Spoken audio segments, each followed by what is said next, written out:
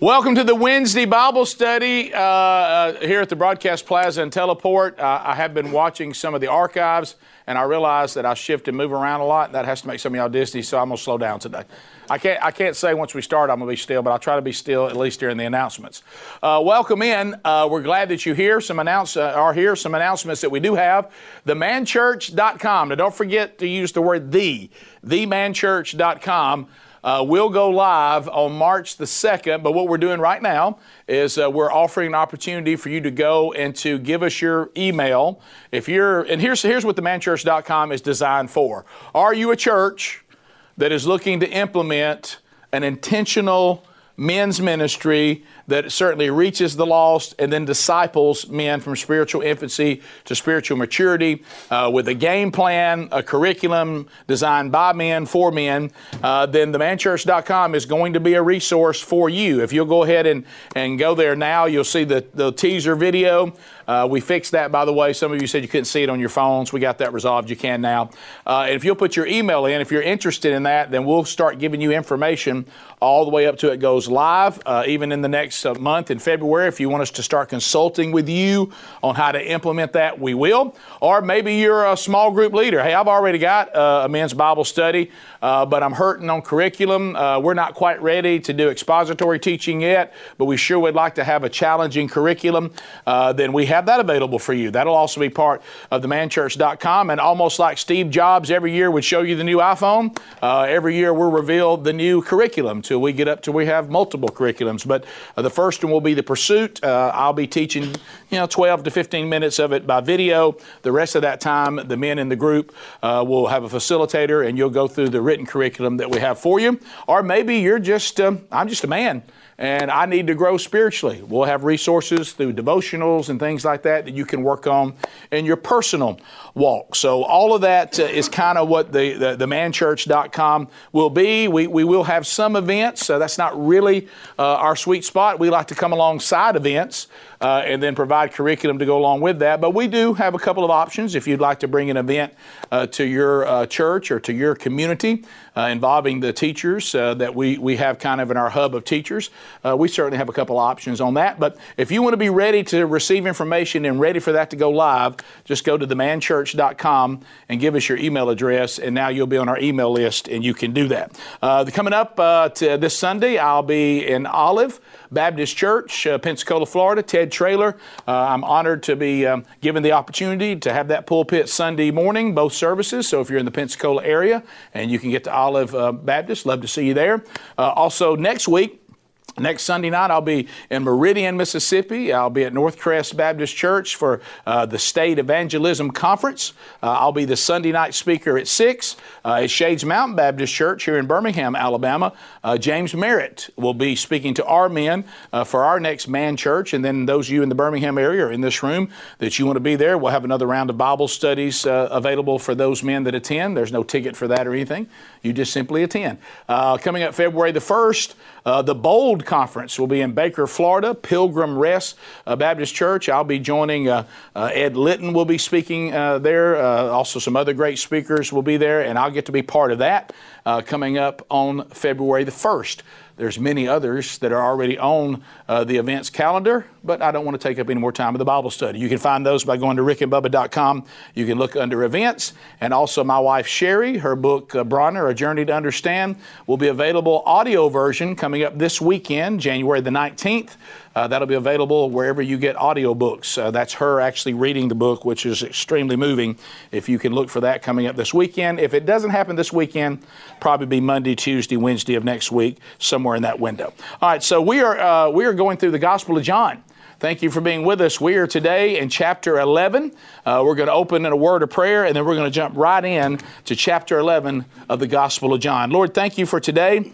Thank you for every man that's in this room. Thank you for every eye and ear that has happened upon this Bible study, either on YouTube or on the podcast channel, or however they have discovered it. Maybe it was text to them by a friend, or maybe I text it to them because they can't seem to come into the new technology. Whatever the case may be, Lord Jesus, I pray today you take our time together and you refine us into the people that only you can make us. In the name of Jesus we pray. Amen. All right, so John chapter 11, let's first of all deal with the elephant in the room. I've already done this message back on April the 10th. Those of you that have been here the whole time, you may recall, wait a minute, Rick did a standalone message. We've already done this. And that is absolutely true, but odds are you don't remember it. So we will walk through this again, but I have gone and tried to glean some things that I didn't catch the first time, or a couple things that maybe I look back and go, I should have done this. It will be a new experience for us today. The reason why I consulted a couple of folks and said, should I just tell everybody to go to April 10th to hear John chapter 11? And I received a resounding no, because if you're going to have an archive of a study of the Gospel of John, you don't need to leave out a chapter and tell somebody to go somewhere else to find it. So we're doing this for no other reason. Review, for those of you that missed it, your first time at it, and so that we'll always have access to the entire Gospel of John chapter by chapter. So I agreed with that that suggestion, and I think they were right, so that's what we're going to do. So if you have your book, your Bible, or something with your Bible on, let's go to John chapter 11. Now understand, we're moving now. So here goes Jesus, his earthly ministry, and now today we take a big step on now moving him to the cross, because here comes a gigantic sign, because he's about to raise somebody from the dead, and that is a biggie. And we're gonna unpack that here today. So up to this point, Jesus has shown us what? That he is the bread of life. He has shown us that he is the water of life. He has shown us that he is the light of life. And now the last sign that he's going to give that really pushes him to the cross is he gives life itself. Okay, he's been showing all these different things about him, and now he's going to drop the hammer and say, I am life, and I give life. So in John chapter 11, we start out saying, now a certain man was ill, and we know that is Lazarus, of Bethany, tells us where he's from, the village of Mary and her sister Martha. So first of all, we know that that this friend and this person that Jesus knew and the disciples knew, these sisters and this brother, where they're from, they're in Bethany, and we know that Lazarus is ill. He's getting the word, hey, he's sick. So we go to 2, it was Mary who anointed the Lord with ointment and wiped his feet with her hair, whose brother, Lazarus, was ill. So this is interesting because John does something here which you will find in other parts of the Bible, that Mary, he's telling us who Mary is and something that she's done before he tells us about it. We don't get this till 12, but he's already telling us about her anointing his feet with her hair and the oil, but he hasn't told us about that yet. And a lot of this has to do with the fact that, when John's recounting everything, he's talking to people a lot of times that already know the whole history, and he's trying to get it all together. Matter of fact, this is not surprising if you remember, or you've looked at some of the other Gospels. I think it's in Matthew, when Matthew tells us about John the Baptist being imprisoned, and then later tells us about him going to prison. So this is not abnormal in the Word of God. But when we get into 12 and we start hearing about Mary anointing his feet with her hair, you're going to wait a minute. John just told us about that in 11 before it ever happened. This is John sitting down talking about all these events, and for the people who were listening to him, they likely already knew about that. He just hadn't got to chronicling that for us yet. Don't read any more into that than's really there. Then verse 3 is pretty simple. Verse 3 tells us that So the sisters sent to him saying, Lord, he whom you love is ill. Now, the reason why John wants us to know that is that he wants us to know in a really, straightforward way, this is not an acquaintance. He's clarifying the friendship. These are people that Jesus, the man, 100% man, 100% God, in his earthly ministry, these are people that he knows very well. And this is someone that is dear to him, even just to the human side. So let's look at 4. So then 4, John tells us, but when Jesus heard it, he said, this illness does not lead to death. It is for the glory of God, so that the Son of God may be glorified through it. Now, this does not mean, as we know, Jesus isn't saying, hey, don't worry about it. This disease he has isn't fatal. That's not what he's saying at all. Why? Because it is. And we know. Matter of fact, he's going to be dead before Jesus ever gets there. What he's saying is that this disease, though fatal to the human body, is going to end in life, because it's going to end in a resurrection. So he's clarifying. Now the disciples show us so clearly here in a minute, just like we do so many times, they're not tracking with Jesus. And he has to get very straightforward with them here, which is one of my favorite parts of chapter 11, because it's just so real. But anyway, what he's talking about, there is going to be a huge sign that is about to happen. And he's making that clear because he says, all right, so, and let's learn this about pain and suffering. I mean, this Sunday, January the 19th, is 12 years ago when my youngest son died an earthly death and went into the arms of Jesus. That's 12 years ago this Sunday. So I'm honored to have the chance to speak at a church this Sunday, and I've talked with Pastor Ted Traylor, and he said, you know, I'm giving you room to talk about whatever you want to, but that'd be a great message. And, you know, and I said, okay. So anyway, so we'll do that. But anyway, so the thing that you understand is Jesus is also clarifying, and we don't need to miss this. Don't forget how many times, I hope those of you that have known me for a long time, I've said this over and over, and some of you have been in a place of despair. When you're in a place of despair, can I tell you what is not helpful? Now, from the world didn't know what's going on anyway, so they're not helpful anyway. But when you look to your brothers and your sisters of the church, supposed to be fellow followers of Christ, let me tell you what's not helpful. And for those of you that have struggled, and I've had the opportunity, you've given me the honor and the trust to talk to you, every time you ask me something, I'm going to give you Scripture. Because that's all that matters. And so, but let me tell you what's not helpful. Well, you know, sometimes we don't know why. I don't know why Lazarus is sick. I just don't know. Well, Jesus just told you why he's sick, so he can be glorified. I mean, the Bible tells us that most of the times when God allows us to suffer, it's to refine us. It is to humble us. That's in the Bible. It is for us, our faith to be tested. That's in the Bible. It is for us to ultimately now have everyone's attention. As C.S. Lewis said, pain and suffering is God's megaphone to a sleeping world. So it's also for us to do what he's talking about here. What? Watch this. They're going to glorify me. They're not going to reject me. You're going to see in their suffering, probably for the first time, how real their faith really is. And those that turn from Christ, when they're tested through suffering, they failed. They failed. Their faith was tested, and it was found to be false. So here is Jesus saying, as clear as he can say it, this illness is not going to lead to death. It is going to lead to earthly death, but it's going to lead to resurrection. But it's ultimately for what? Say it with me. The glory of God. So what he is saying is, you know what he's saying? Can y'all okay with this? You know what he's saying? My Father knows Lazarus is sick, and he allowed him to be sick. Can God the Father and God the Son and God the Holy Spirit keep Lazarus from being sick? Yes. Well, then he allowed it. You know why you know God allows these things? Because he can stop it. Does anybody here serve a God that can't stop whatever problem you have? I don't. All right, so here is Jesus clarifying that. He says, let me tell you, the sign that's about to happen will honor the Father and the Son at the same time, and it is a precursor to what? Jesus' death and resurrection. He's about to, you know what he's saying? Lazarus, my friend, is sick and is dead, he's going to say here in a minute, so that we have this moment for my Father and I to be glorified at the same time. And then I'm going to show you ultimately why I'm here. I got to show you that I give life. You know what he's showing you? If I can resurrect somebody else, wait till you see till I resurrect myself. So he's going to go on record for us all to see, which is why Lazarus is sick. Why is Lazarus sick? To glorify God.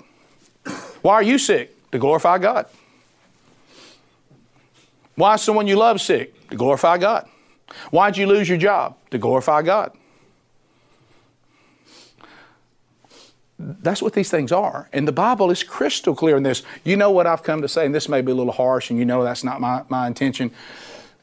Look, as I was told the other day by a dear friend, my gentle spirit has gotten better, to which Bubba and Greg responded, well, a team that didn't win any games that wins one has improved 100%. But they still only won one.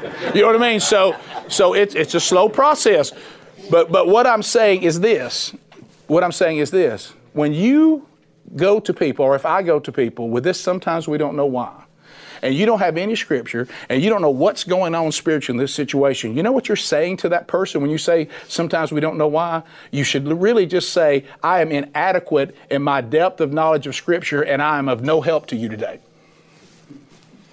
Hey, I didn't do what I should have done to be ready for you today. I ain't got it. I don't know anything. And you know what? You really have no help. Because we want to hear who God is in all this, and you should know that, and so should I, so we can help each other. Now, do I need to be reminded who God is? Yes, but you need to be ready to remind me. And I need to be ready to remind you. So, Jesus is clear on what's going on here. So let's look at verses 5 and 6 now. Now Jesus loved Martha and her sister and Lazarus. So here's John doubling down. I got news for you. He loves all of them.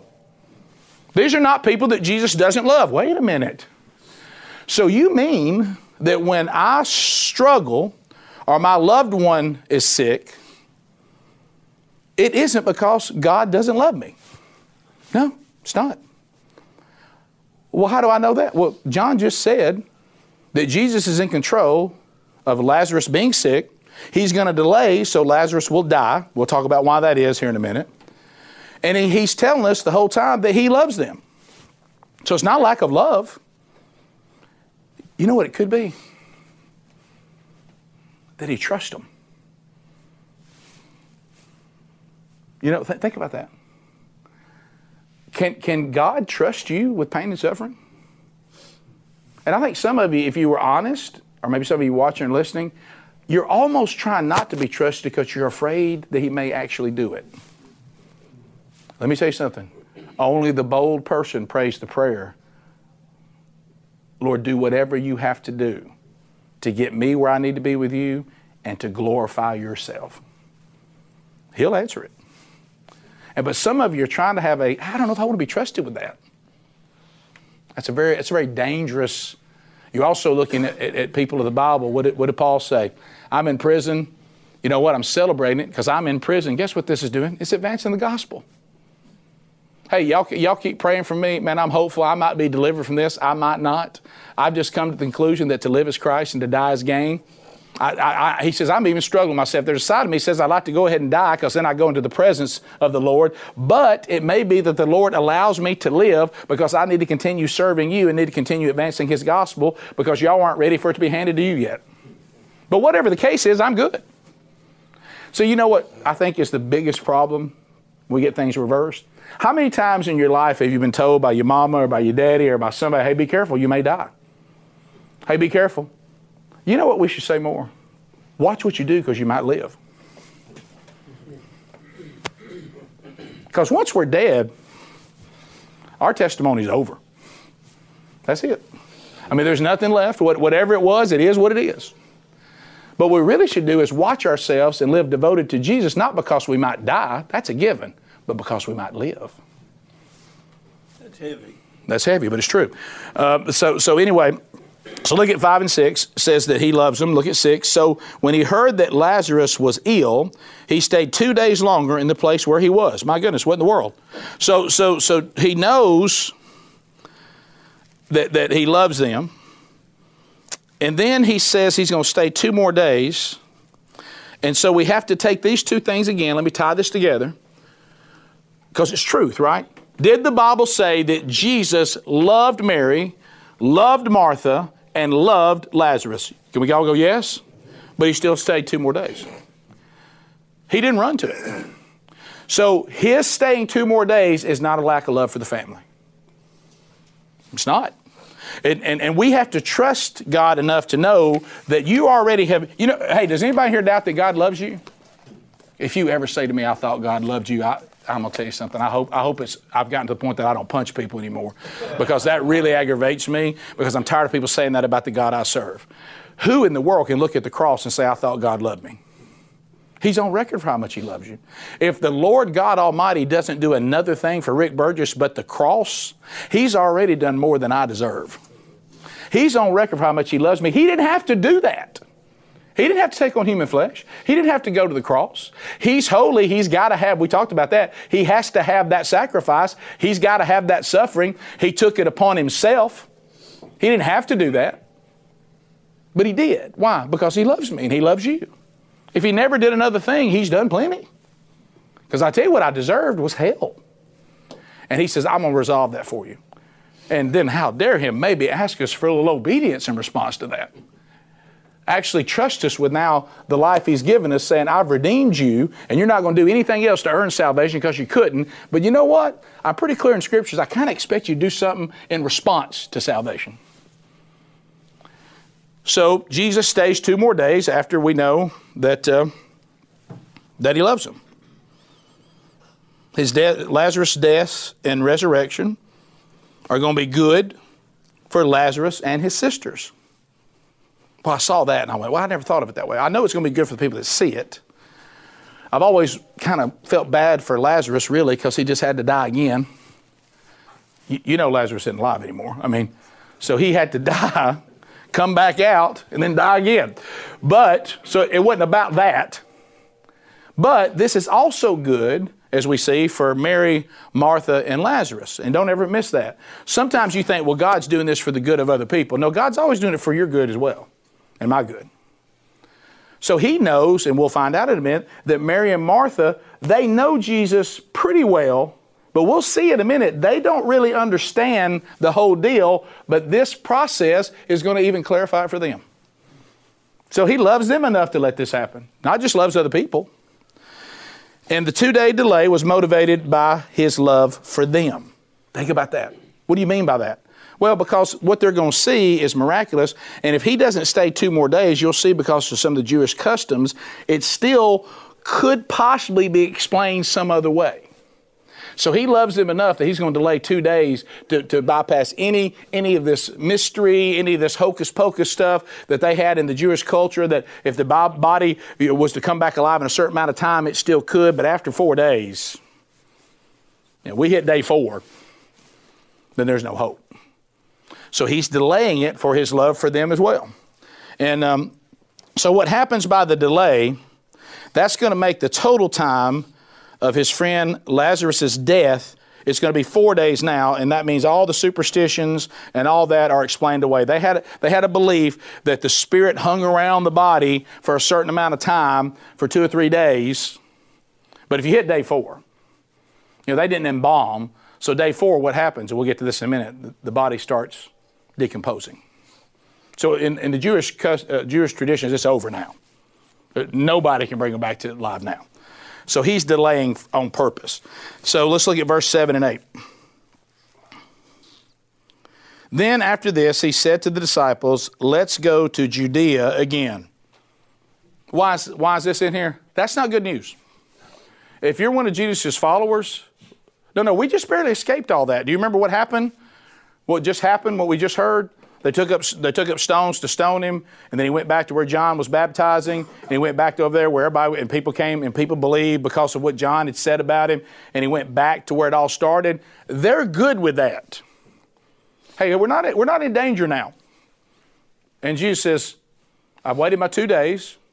They have to be thinking, why aren't we not rushing somewhere? And so they probably start thinking, because of what just happened, they don't understand what's happening. We're not going back because Jesus knows they're going to try to kill us. They don't think that he's going, I'll tell you why we're not going back. He's trying to delay this so Lazarus will be dead for 4 days when we get there, and therefore the only way he can raise him from the dead is for it to be of God.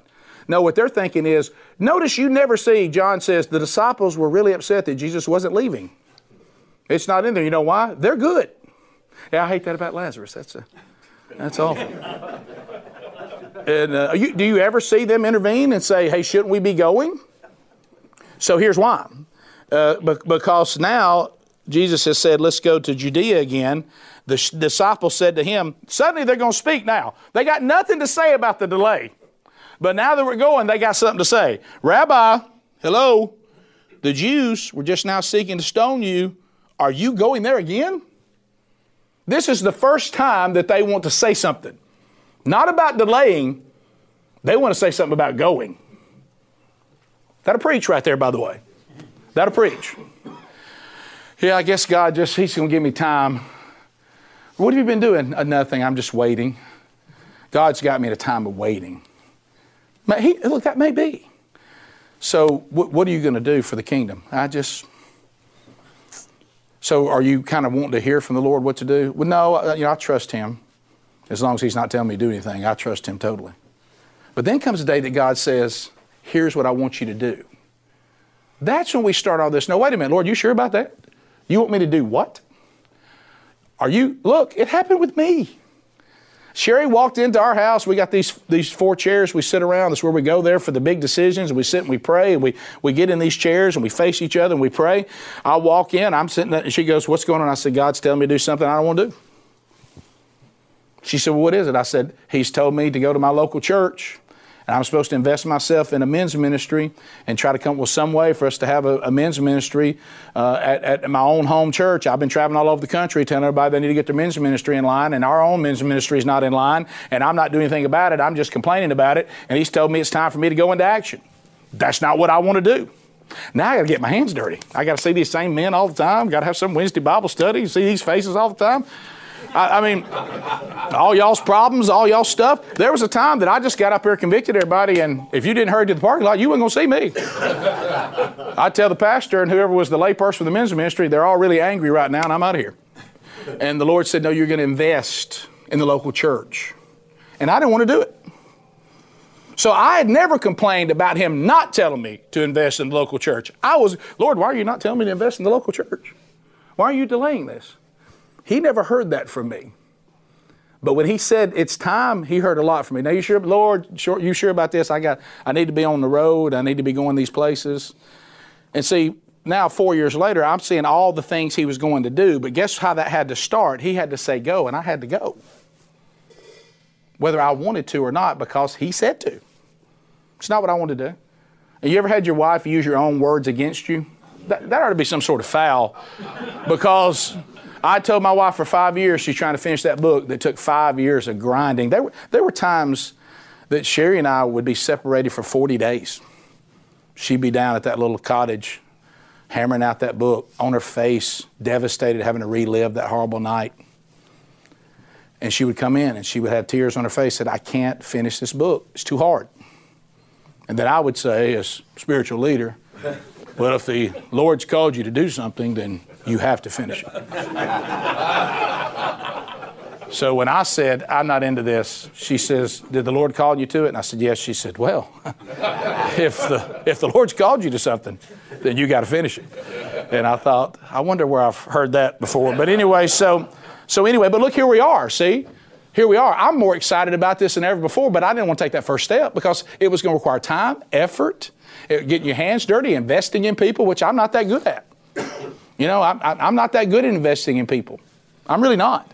As I told y'all, me knowing these Bible studies, this is a bigger miracle than a blind man that can see. The fact that I'm doing this is a miracle. This is all God. But it wasn't anything that I wanted to do. But once I was obedient to Him, I can't get anything else in my life that means more to me than being right in the middle of His perfect will. Whatever it is. It's fantastic. So anyway, so He does know what He's doing, by the way. But it may not be immediate. But if He tells you to do it, you got to do it. So now they can't believe that He's returning to this danger. So we get to verse 9 and 10, and look at this, what Jesus says. Jesus answered, are there not 12 hours in the day? If anyone walks in the day, he does not stumble because he sees the light of this world. But if anyone walks in the night, he stumbles because the light is not in him. What in the world is Jesus talking about? Well, here it is. Obviously, there's one obvious meaning, and that is that the Roman culture and the Jewish culture took the 24-hour day and they divided it in two. We got 12 hours of daylight, we got 12 hours of darkness. So first of all, He's saying we got to make the most of the day. Okay? We got daylight, we got to go, but then there's a much deeper meaning. The bigger meaning is He's telling the disciples that they only have so much time with the light of the world. Hey, my earthly ministry, we're ticking down to the end.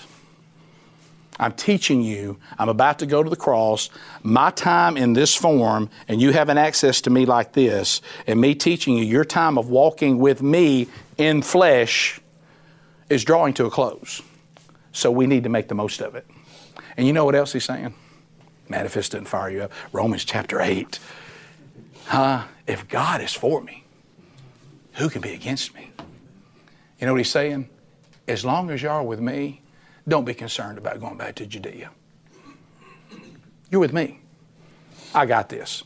Nobody is going to stop my Father's timeline, and today is not the day that we're all going to be arrested and I'm going to go to the cross. It's not today.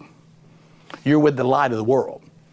So now while I'm gone, if you were not walking with me, you'd be stumbling around in darkness and you may not know what's going to happen. But let me tell you something. As long as you're with me and I say something's going to happen, it's going to happen.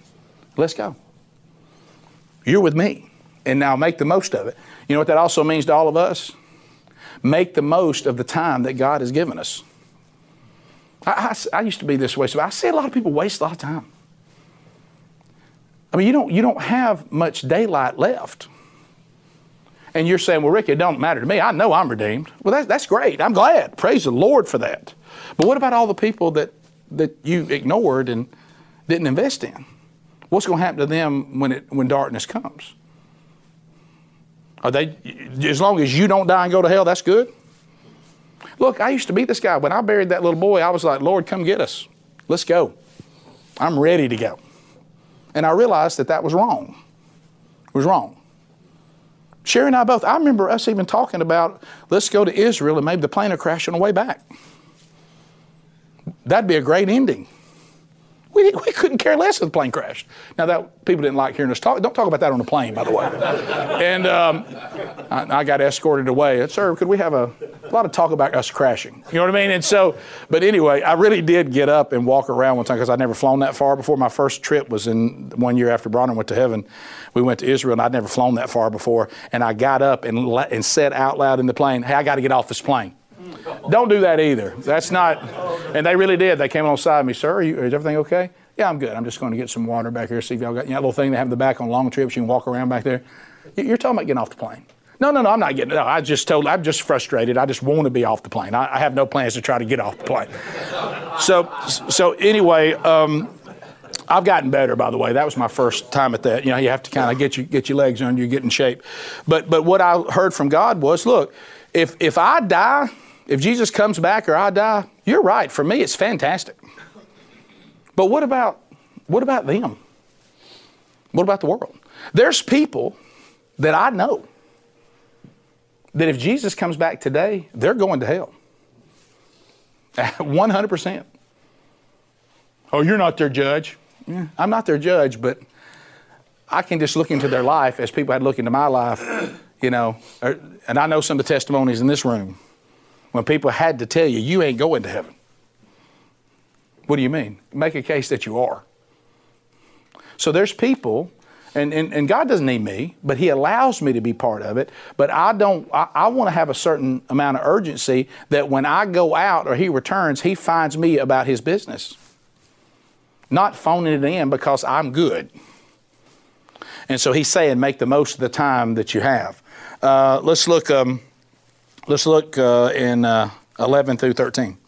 Verse 11 through 13. After saying these things, He said to them, our friend Lazarus has fallen asleep, but I go to awaken him. Now, saying someone had gone to sleep, saying that and that mean death, that was certainly part of the culture. But Jesus is trying to make the point that you're just going to see this person. I'm not concerned about that they've died or not died. And with the power that the Father has given me, they might as well be asleep. I'm going to awaken him. I'm going to raise him from the dead. They miss it. You know, this one, you ever tried to come up with a term, you're like, man, this is a really good way to put this. And people go, I got no idea what you're talking about.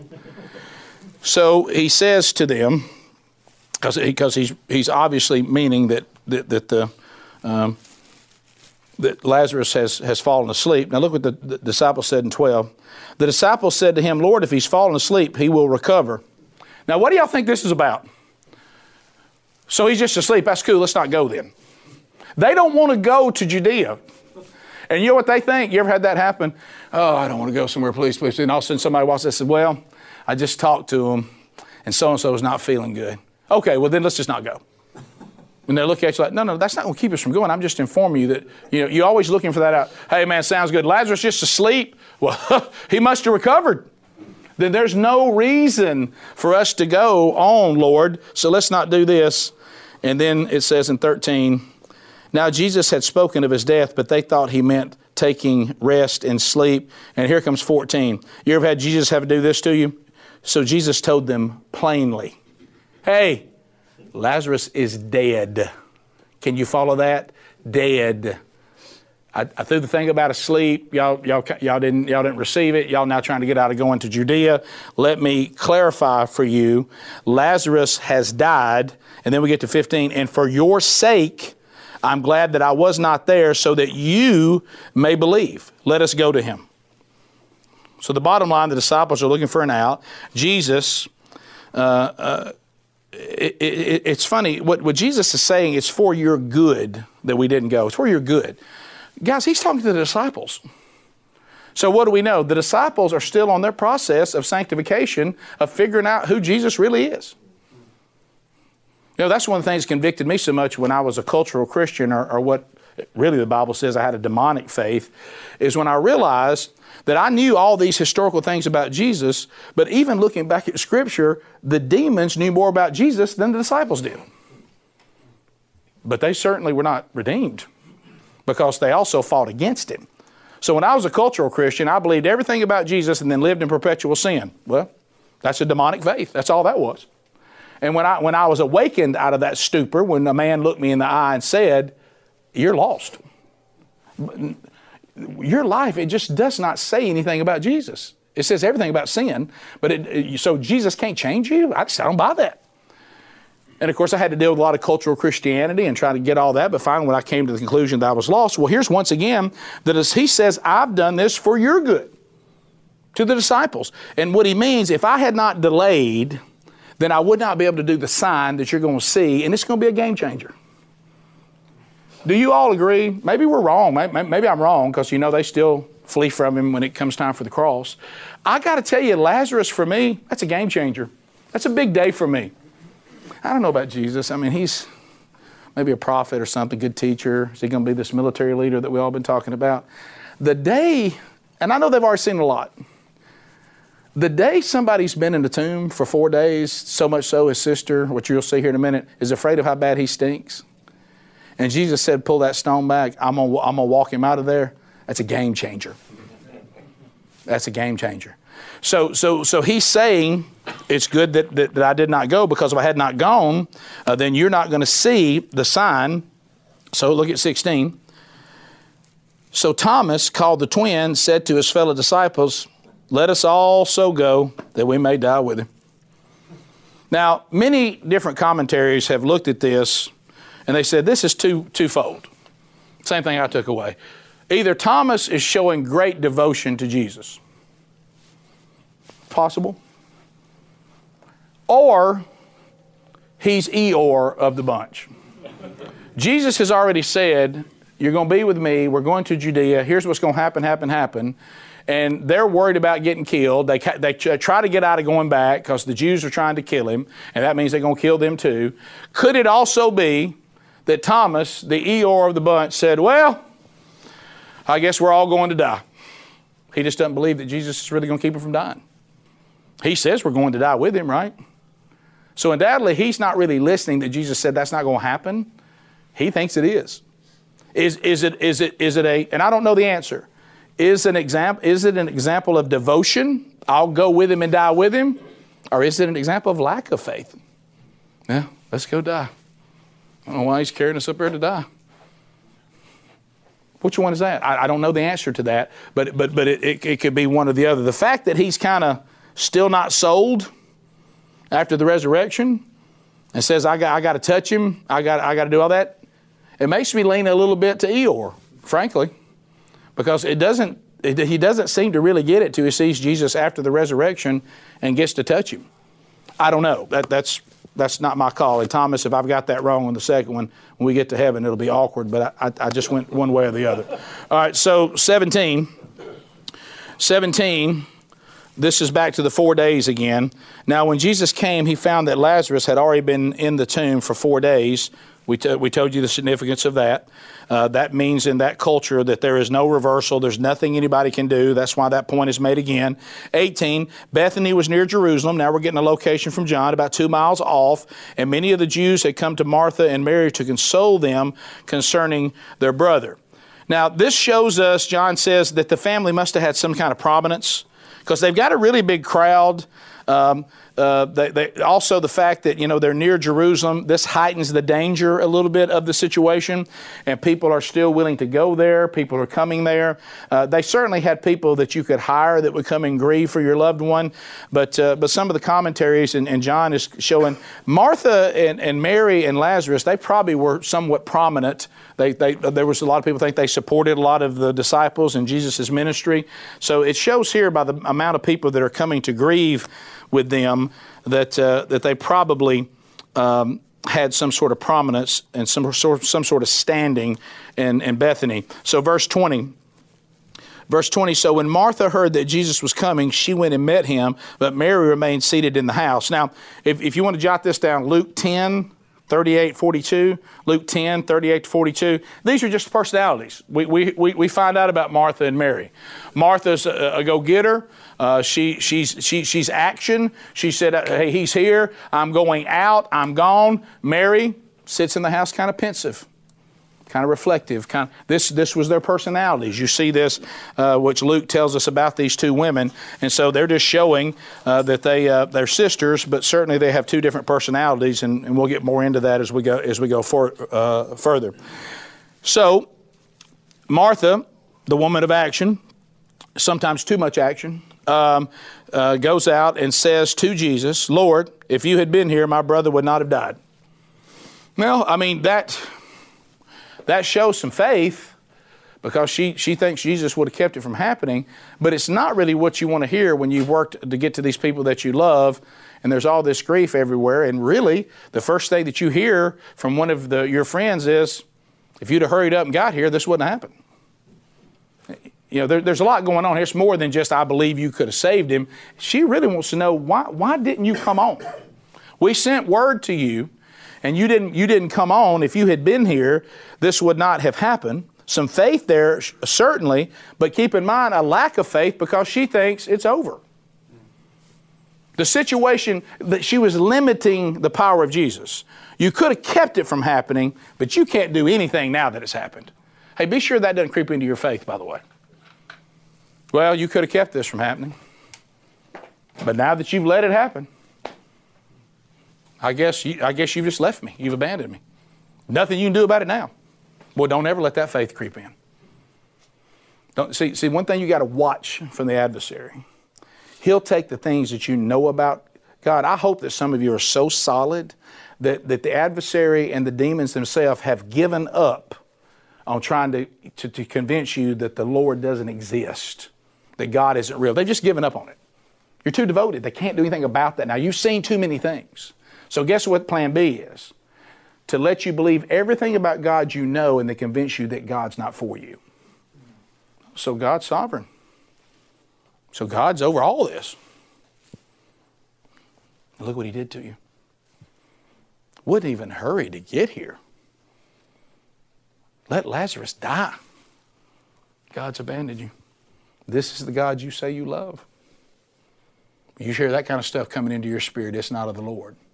And you better start quoting Scripture, and you better get him out of your life and get that voice out of your head, because then you start clinging to the promises. Remember, when all else fails, look at me, this is important right here. When all else fails, look to the cross. Always look to the cross. You'll have a hard time finding a problem with Jesus at the cross. You'll have a hard time finding any kind of complaint against Jesus when he walks out of that tomb and says, I've resolved your biggest problem. I took the punishment that really you deserved, and I didn't have to. Remember that. No matter what's coming in your ear, what are you facing, always remember that.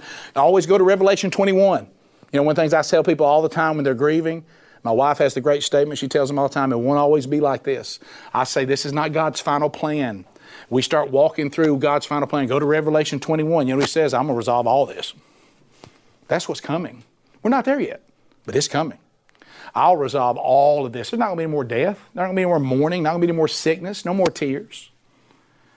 That's how it ends. We're just in the middle of getting there. So then, Jesus has to hear this from her. And then he says to her, do y'all love this? 22, but even now I know that whatever you ask from God, God will give you. 23, Jesus said to her, your brother will rise again. Now let's stop right there for just a minute. So Martha thinks Jesus is referring, of course, to the future resurrection.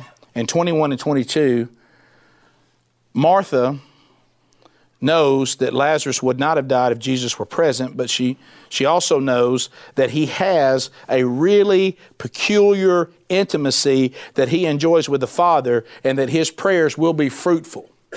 She knows that. I know that you and the Father have a relationship that I've never seen before. And I know that if you start praying, something's going to happen. I don't really know what. So then Jesus says, your brother's going to rise again. If she understood what she was asking, right then she would have said, and that's what I was hoping. But she doesn't. She doesn't get it. Look what she says next. 29. Martha said to him, I know that he will rise again in the resurrection on the last day. See, she doesn't think it's going to happen today. I don't even know if she even understands. I know you can talk to the Father. Do something. I don't know what you can do. And then Jesus says, well, here's what I'm going to do. Your brother's going to rise again. I know on the last day I got all that. Hey, revelation, just like me going, I know it's going to eventually work out, but God, what are you going to do today? What are you going to do today? And I got news for you that he may not raise somebody you love from the dead today, but I promise you, even today, he has everything you need to get through what you're in. Today. Not just in the future, but today. You say, is he going to change it? I didn't say that. Because it might be for your own good. It might be for the benefit of others. But he will give us what we need to not lose hope and to sit at perfect peace while the world around us is freaking out. I don't know how I was at perfect peace when my son went to heaven. I don't know how. Other than it was Jesus. You know what I said to God? You got to help me. You know what he said? Okay. I got to walk in Children's Hospital. I don't know. How am I my wife's in there with the body of our baby. How am I supposed to do that? You can't, but I can. And I remember feeling my legs moving. I'm like, I don't even know how I'm walking. Lord, I don't know what I'm going to say to my wife. I do. Lord, I don't know. What am I supposed to do? You're going to glorify me. I don't know how to do it. I know, but I do. Lead the doctor to me. The doctor? It happened.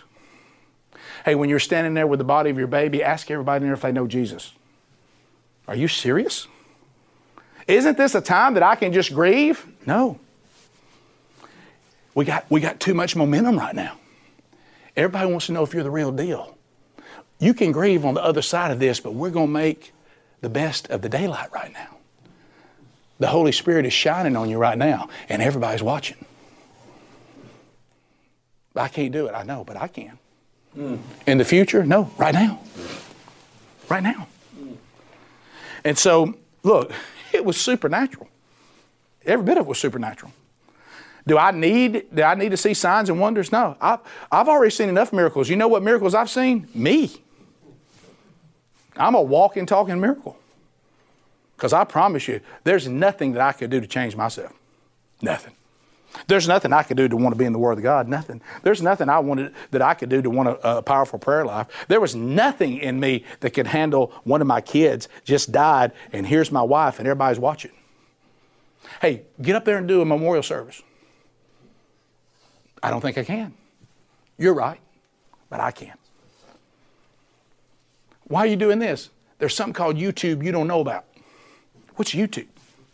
Had an IT guy here saying, I think we can put this memorial service on YouTube. What is YouTube? It's just been invented. When was it invented? The year that your little boy was born. What? YouTube was invented 2.5 years before he went to heaven? That's right. Did you know that the memorial service went on YouTube and was the #1 most viewed video in the world for an entire week? Do you know how many people gave their life to Jesus because of that tragedy? Thousands. Over 200 just at the church. And these were supposed to be Christians, most of them. But they ain't never seen anything like this. See, pain and suffering, these moments are there to glorify God because He's got everybody's attention. I can go to a men's conference, do a few funny stories. These men are sitting back, if they've never seen me before, I don't know about this guy. You bring up the story of my son's death, silence. You may speak now. I want to hear what you got to say. I'm in Africa. A guy comes in drunk into a children's camp, disrupts the whole thing. Women are screaming, the kids are running. I take him off to the side, man, what are you doing? You're scaring these children. And he looks me in the eye, tears in his face, he says, you don't know. You don't know. White man from America, you don't know. You don't know what I've been through. I said, have you ever buried a 2.5-year-old little boy that was your son? He looks at me and he says, no. I said, well, I have. So we all got stuff. Now let's talk about Jesus. You know what he said? You buried your son. I did. You know what he said then? I'm listening. That was the great equalizer. You may be from the first world, and you may be from America, and you may be in the land what I think is wealth, and you don't know the struggles I've had with poverty. You don't know what I've been through. You're right. I don't know that. But you ain't never buried a son. So we all equal. We all got stuff, don't we? And you know what Jesus says? I can do something about it today. Change it? I might not, but I can give you what you need. So Martha misses this. So then in 24, Martha said to him, I know that he will rise again. Jesus said to her, I am the resurrection and the life. So he's gone from I'm the bread, I'm the light, I'm the water. I am life. I'm the resurrection and the life. Whoever believes in me, though he die, yet shall he live. And everyone who lives and believes in me shall never die. And here comes the big question to us all. Do you believe this? Martha, I'm the resurrection and the life. I am. Yeah, there's a second. All that, you're right. You've got all that from the prophets. That's all right. But I want you to understand, life is standing in front of you right now. It's me, Martha. And then the question, do you believe this? Do you believe it? Do you believe that Jesus Christ is the resurrection and the life? If I looked into your life, would I see confirmation of that you really believe it? Because you can say you believe it, but do you live that you believe it? Do you believe this? That's just fantastic. That's one of my favorite parts in the Bible is this moment right here. Not that, she's not asking Martha, not do you believe that I am going to raise your brother? This is big. Do you really believe that I am the sole source of resurrection and eternal life? Jesus, you going to make me rich? I didn't say that. I'm saying that I am wealth. I'm all you need. Are you going to raise my brother from the dead? Martha, I am the sole source of resurrection and life for the world, not just your brother. And then she doesn't exactly answer what he's asking. She said to him, yes, Lord, I believe that you are the Christ, the Son of God, who is coming into the world. That's not what he asked her. She said, I understand you're the Son of God. That's the question. That's the answer I gave, but that wasn't the question. So look at 28. When she had said this, she went and called her sister Mary, saying in private, the teacher is here and is calling for you. So he's not desiring privacy for anything other than the large crowds. Don't overthink this. He's trying to get her together. He realizes she doesn't completely understand it, so he goes for privacy. Many times when Jesus is trying to make a point with you, sometimes he says, get out of the noise, just come. Hey, let's just you and me. Get out of the noise. You've got to find time to hear from Jesus, even when there's something that you're contemplating. Get out of the noise. And when Mary heard that he was there, she rose quickly and went to him. Now, Jesus had not come into the village, but was still in the place where Martha had met him, meaning he's still outside. When the Jews who were with her in the house, consoling her, saw Mary rise quickly and go out, they followed her, supposing that she was going to the tomb to weep there. Now, when Mary came to where Jesus was and saw him, she fell at her feet, and she said, what? Lord, if you'd been here, my brother would not have died. Hey, thanks, man. Y'all just keep coming back to that, don't you? So here's Mary, different personality. She hadn't even come out there. She's in there pensive. She's in there being consoled. She's in there mourning. She hears that Jesus is here. Now she's going to get up, go to where Martha left him. She goes back out there and she says, there he is. Here's this big moment. If you'd been here, my brother wouldn't have died. Now don't miss that because that's important. When Jesus saw her weeping and the Jews who had come with her also weeping, he was deeply moved in his spirit and greatly troubled. Boy, there's been a lot of commentary on this, right? There's been a lot of commentary on this. There's so many theories that I'll give them to you. One is he's simply moved by his friend's grief. Sin being the result of death, all these things. He just sat at the state of the world and he sat at all the grief. But did you know if you go back and look at the original Greek word, there's some disagreement here. Some even suggest he was outraged. By what? The lack of faith. So do y'all really think I'm standing right here with you and this is total despair and nothing's going to happen? All the things I've showed you, all the things I've done, do y'all really think that I've just come here today to leave this like it is? I didn't come quickly. There's things I've been telling you about me. So there's some theory when it says that he was troubled, that he was actually indignant a little bit by the state of everyone just walling around. You know, and I will tell you this, I think that God, it disappoints God, and I'm not saying this is what's happening here because it's just one of the theories, but I will tell you this I don't have any problem saying, I think it really bothers our Lord and Savior Jesus Christ and God the Father and the power of the Holy Spirit when we respond to tragedy and we respond to trouble just like everybody else as if we have no hope.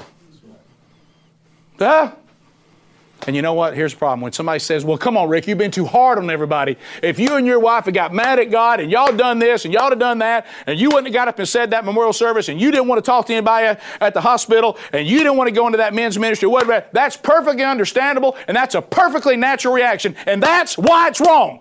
Because it's natural. It's natural. Tell it, Rick. Tell it, sir. We don't do what everybody else would do. That's why it's wrong. I mean, grow up a little bit spiritually. When the world looks at us and says, yep, I would have left my family too. Well, they got mad at God. I mean, I would too. He's in total despair. You know, he's been sick. And that's perfectly natural, which is why it's perfectly naturally wrong. Amen. We're not supposed to be natural. We're supposed to be spiritual. And you know what basically that means? You had access to power that either doesn't exist or you didn't tap into. And Jesus, so he could be troubled. Not just grief, but troubled. And then he said, after this, where have you laid him? They said, Lord, come and see. And Jesus wept. So the Jews said, look at how much he loved him. But some of them said, could he not who opened the eyes of the blind man also have kept this man from dying? You ever had that testimony? Man, you know what? So thankful that the Lord has seen you through this. And look at you standing and on your feet and look at the mercy that your loved one didn't suffer. You prayed for them to stop suffering and they went on in. Yeah, well, he could have raised him from the dead and healed him too, I bet. Why didn't he do that? Think about these people. Man, look at him weeping with everybody. I think in the weeping part, honestly, let me tell you why I lean more toward he is just showing his human side and showing how much that he cares. Because I couldn't get Psalms 47 out of my mind. God is near to the brokenhearted.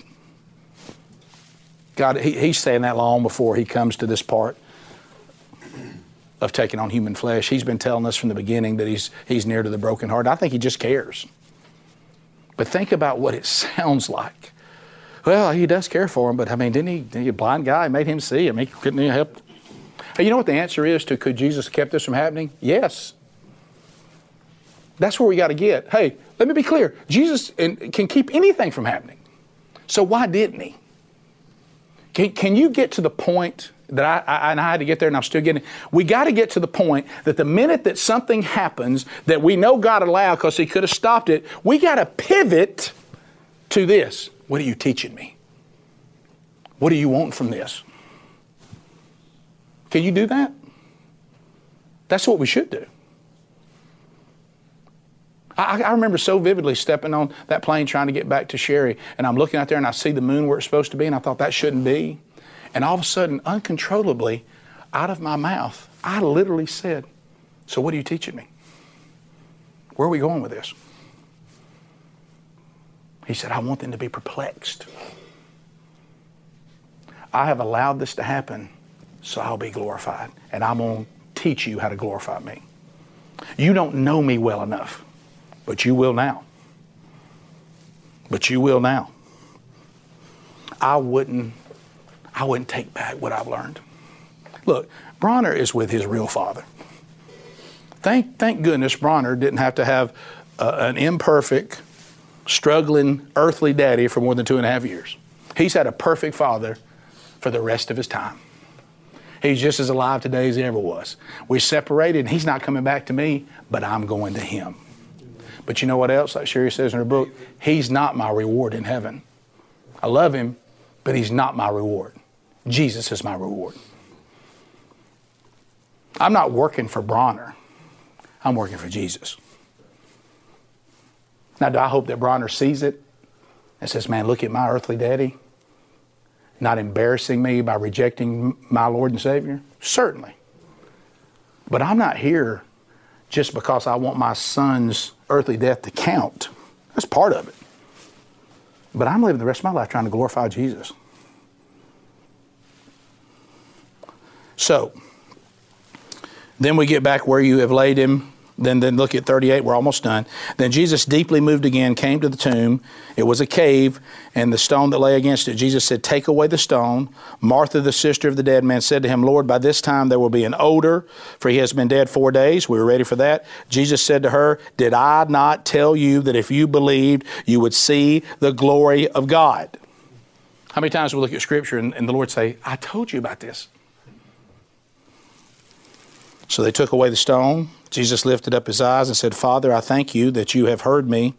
I know that you always hear me, but I said this on account of the people standing around, and they may believe that you sent me. Don't miss this. We're running out of time.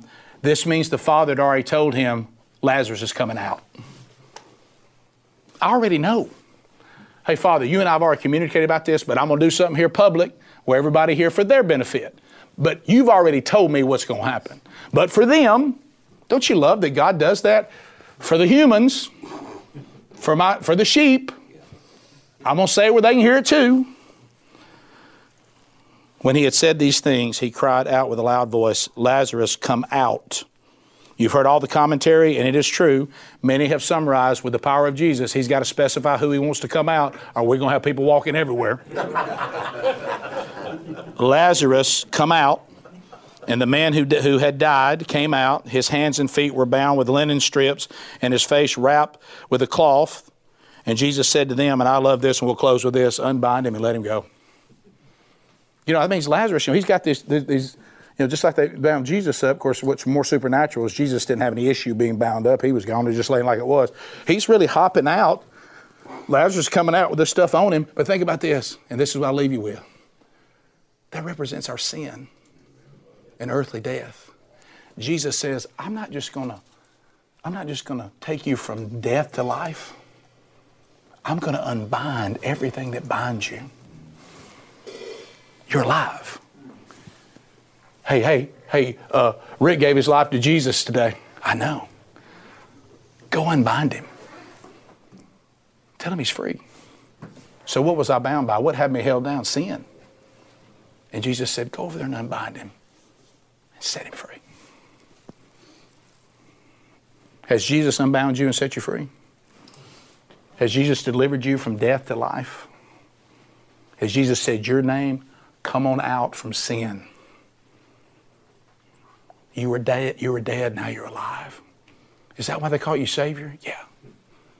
So I didn't just go from lost to found. No, you went from dead to alive. Now, get to know me, and I'll unbind you and set you free from the power of sin. Let's pray. Lord, thank you for today. Thank you for this message. Lord, thank you for what you've taught me during all this and what you've confirmed as well. Give us the power to be who only you can make us. If you're listening to this right now or watching this and you have not been set free from Jesus, will you just right now say, Jesus, I acknowledge that you are my Savior. I acknowledge that I need to be set free. I acknowledge I have the binds of sin, and I now repent of my sin, and I turn from death to you, the life, and I say, Lord, make me alive. I believe in my heart and I confess with my mouth that you are Lord.